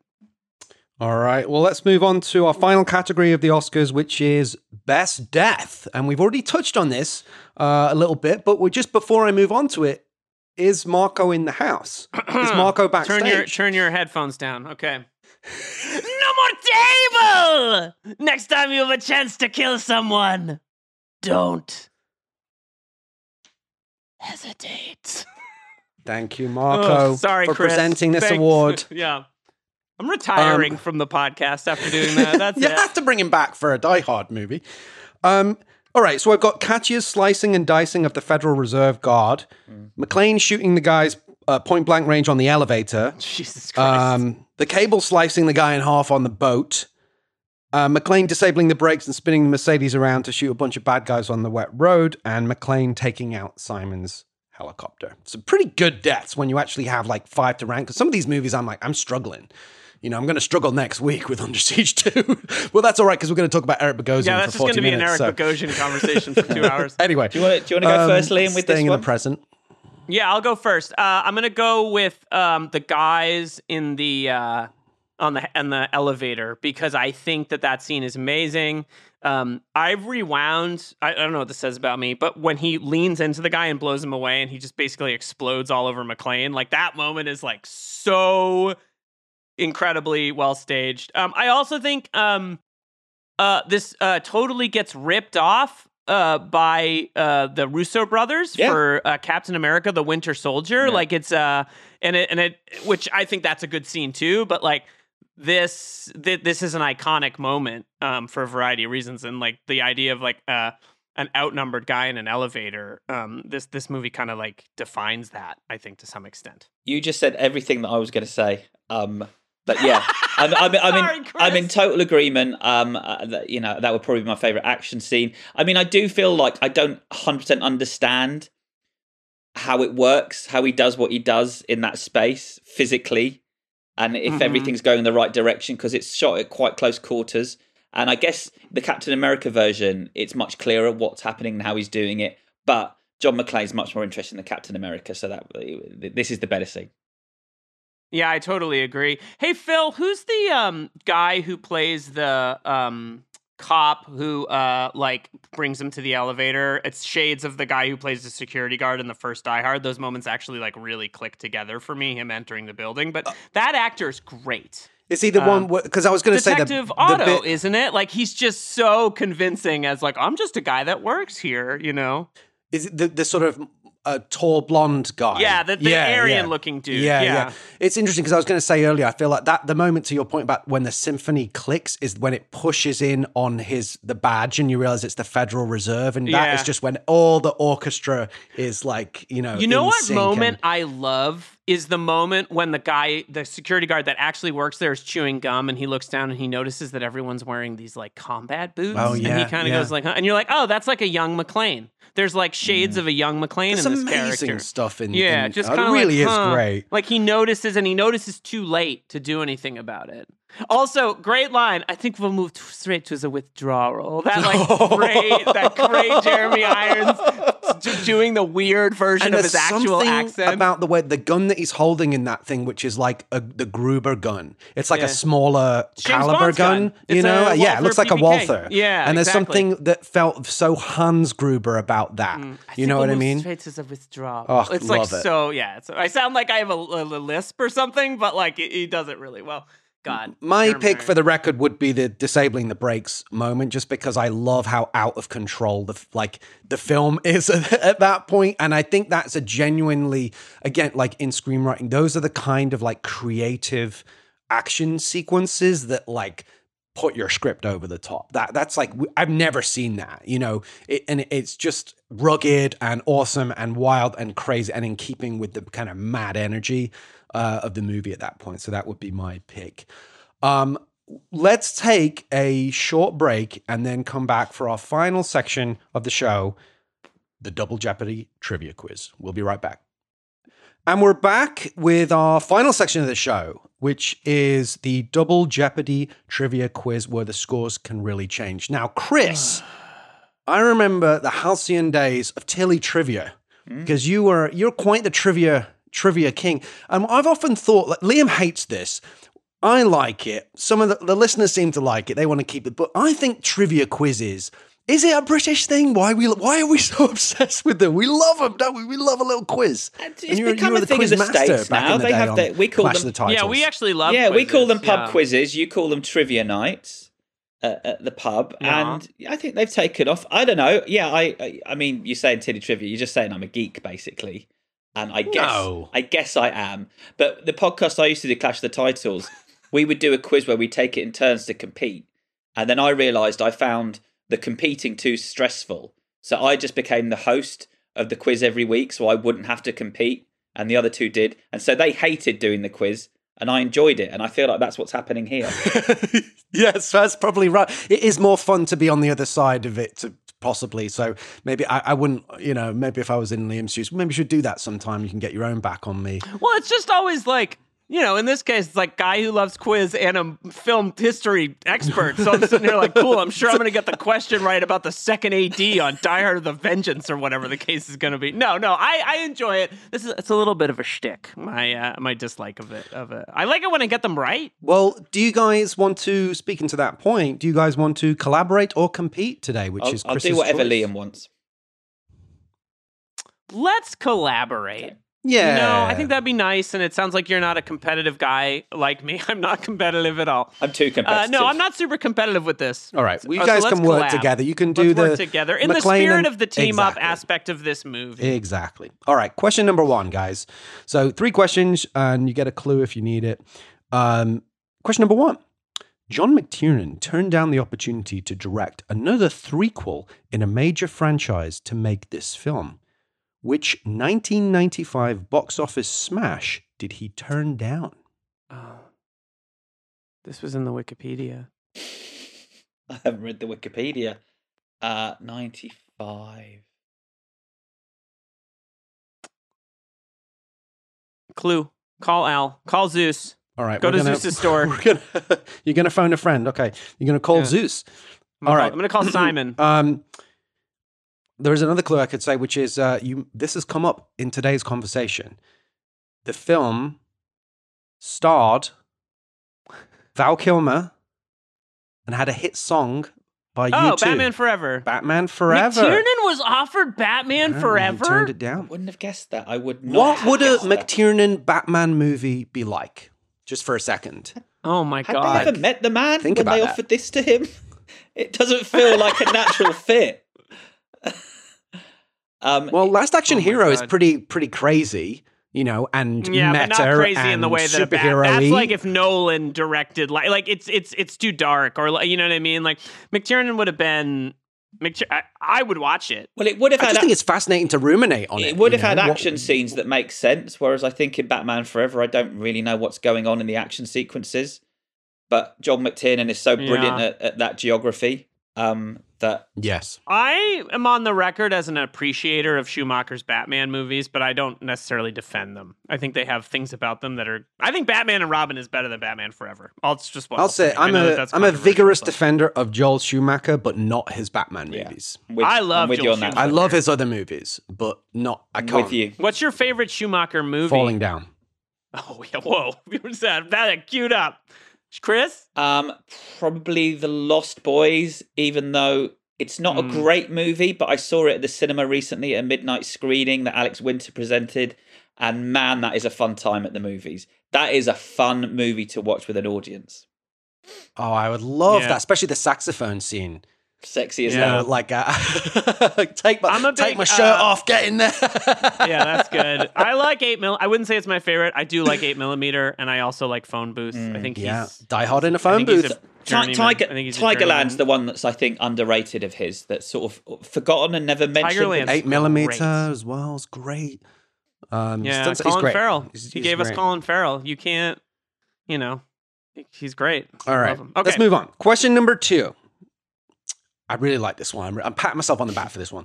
Jeremy Irons previously starred in a 1982 British film that shares the exact same title as one of Bruce Willis's most famous credits. Can you name it? Moonlighting? Yes. Yeah. Wow. Do you know the movie? I don't know the I movie, don't know the movie, but no. I thought this It would be felt- right up your alley, Liam, this movie, because it's... tell me about It's it. an acclaimed drama written and directed by, forgive me if I'm pronouncing this incorrectly, Jerzy Skolimowski, that won the Best Screenplay Award in the 1982 Cannes Film Festival. I love Jerzy Yeah, I figured you'd probably like all over this cat. Like, what? Wow. Oh, man. He's a good filmmaker. I got to check that out. It's currently available yeah. for free on Tubi, Freevee, Plex, and Shout TV. So that was just an interesting fact. Okay, you're going to need to... I'm glad you're collaborating because you're probably going to need to get your heads together on this final question. Sorry, I just need to take a minute and say that can't believe I got that. It's very impressive. Yeah, so you're actually good at it. You're good at this quiz. Yeah, I can't believe I got it. Okay. All right, question you know number what it 3. was? Saying it was a Bruce Willis credit, I know. not Yeah, saying it was a see? movie. Smart Eagle-eared. Eagle-eared. I'm the John McClane of this particular segment for this one question. All right, you guys are going to work together on this one, I think. Okay. Question number 3. To date, Bruce Willis and Samuel L. Jackson have appeared in a total of 5 films together. Can you name all 5? Okay. Pulp Fiction and Die Hard. Yeah, done. I'm going to go with Loaded Weapon. Correct. Oh, shit. Good. That was the Wow, Joker Chris. in the deck. Chris. Can you bring it home? Do they share scenes in the other 2 movies? I don't know. I'm sorry. Okay, so you haven't seen them. I Okay, haven't so that seen- eliminates, I've seen, that eliminates no, they every do. action Yes, movie. they definitely do in one. The other one I haven't seen. Fuck. But one of them they definitely do. And again, there is a clue available, but I think you could probably crack it. Yeah. You can crack it. Oh, man. Listen, this silence is great Yeah. podcasting. So All right, let's move. Let me give you the clue.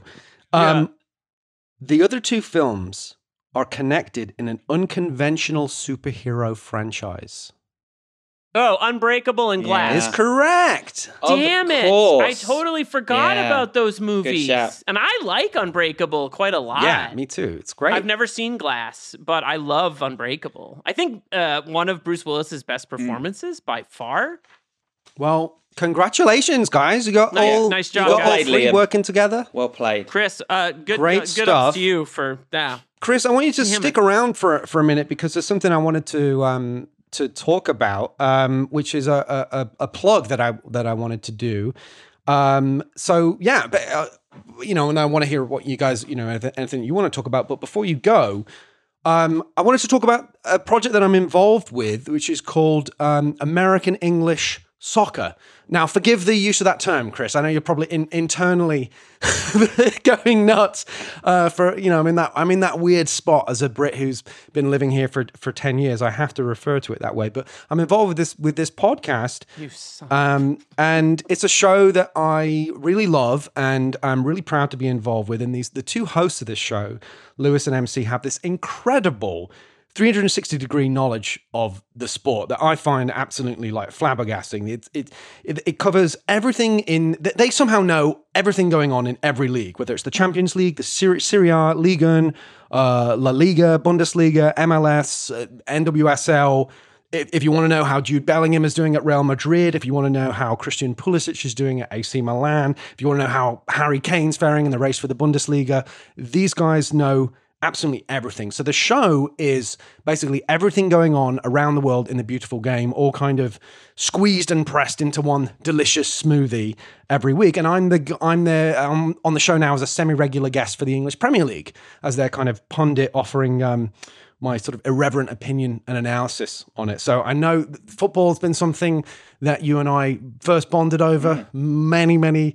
I'd love to ask you about Palace, but I'm worried that the conversation will be out of date in terms of potential managerial changes that may occur in the next week between now and the time the show comes out.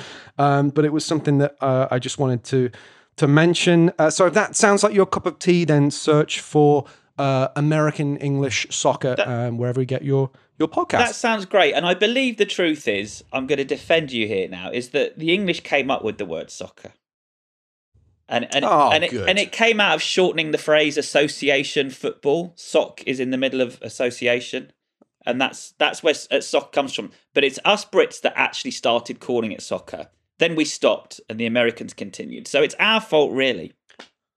I'm off the hook. Thank God. I thought they were going to come for me. You're my favorite Englishman. That includes everyone on this call. I just want to give a shout out, Chris, to Clash of the Titles. Yes. Your podcast, Here. which recently ended and I love to listen to and always had a really good time listening to. And the feed will remain up. Is that correct? Yeah. The shows are still there. Yeah, we would take two movies with something in common and discuss them both and then decide which one we like best at the end. It was just an excuse to talk about films we love and films we hate and good films and bad films. And so... yeah, I think that there's about 500 episodes probably out there. Wow, something like that. I think we got up to 450. And I guess people that listen to your show love action movies. We've done a lot of the same action movies, a lot of the Die Hard on a Blank films, but we go a bit further back. There's First Blood we did recently, RoboCop, Top Gun, Predator, Karate Kid versus No Retreat, No Surrender. That was a favourite of mine. Have you guys seen No Retreat, No Surrender? I haven't, actually. I haven't. One of Van Damme's early credits, right? He's sort of a voiceless villain in it, but yeah, it's the Karate Kid plot. But the kid, rather than getting lessons from Mr. Miyagi, he gets lessons from the ghost of Bruce Lee. And it's as it's as bad as that sounds. It's as bad as that sounds, and it is fantastic. So Clash of the Titles. It's out there. Well, I'll recommend a couple of episodes, if I may, that I have listened to multiple times because I love Clash of the Titles, and I was great show. It's one of the first podcasts Phil ever told me about. And Phil introduced me to it. Genuinely inspired me to pursue this, and Chris is truly one of the nicest people I've ever met, especially in this industry, and was so kind in giving me advice and when I was first thinking about this project, and has helped me so many times throughout my career and life in so many amazing ways of actually genuinely helping, like playing our trailer on your show. The one episode that I particularly love of your show was the Red Heat versus Tango and Cash episode, which I've listened to probably 3 times because I love both of those movies, but I particularly have a weird obsessional love for Red Heat as a sort of marginalized movie from the 80s that I feel like it was just on telly on ITV all the time. On ITV, right? On ITV on a Saturday night, and the news would be on at 10 o'clock, cutting it up. You get an hour and then the news and then an hour. With freaking adverts. The news at 10 with they Trevor would McDonald. Interrupt the movie with the news? Wow, that would not happen in the USA of entertainment, my friends. We wouldn't do that. I mean, I will say, I think that episode, those 2 episodes, we did more laughing than actual talking. But yeah, man, it's fun revisiting these action movies, as you guys are discovering. Like, they're some of the most fun of the films that we covered was dumb action. Yeah, it was a wonderful show. Episodes are all there. Fog versus the Mist was another one that I love, but there's you can find whatever your favorite movie is. Chances are these guys have covered it. They're absolutely fantastic. It's an amazing show. Really great show. Thank you, fellas. What else? What's going on at Dexerto? Tell us a bit about that. Just covering movies, covering TV. This will be out of date by the time you put this out, but the Oscar nominations are out today, so we did a ton of writing on that. Yeah, so come to us. Thank you for alerting me. This is what I wanted to ask you about. Thank you for alerting me to the 4 nominations for The Pope's Exorcist, a movie that I think should be up for as many Academy Awards as possible. I posted the nominations on Twitter, and people are saying that Five Nights at Freddy's didn't get 5 nominations. I don't know what people are talking about. I think it's actually that Night at Freddy's got 5 nominations. Okay. That's actually what I think of. No, I'm a huge Pope's Exorcist fan. I want 400 sequels to that movie. I think it's awesome. Thank you. You're welcome.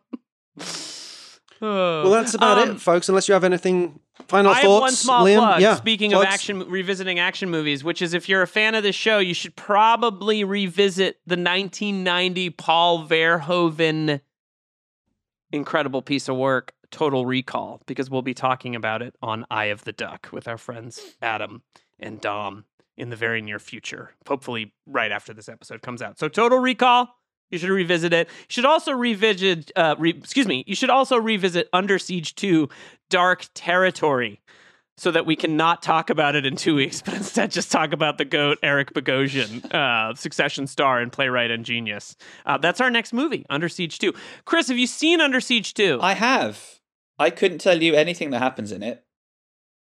Yeah, I watched it last week and I couldn't tell you anything that happens in it either. It evaporates instantly. But those could be the most fun to talk about, as I'm saying, as you guys know. Yeah. Well, if Eric Bogosian's in it, and we can talk about talk radio and everything else that genius has done, then we'll find a way to make that a very interesting and entertaining hour. It's going to be special. All right, Chris. God bless you. It's been lovely to see you. Great to have you on and all your insights. Thank you, Chris. And diligent research and hot takes and just your general wonderfulness. Brilliant to have you here, my friend. And we'll be back next time, I guess. We'll be back next time with not a very good sequel.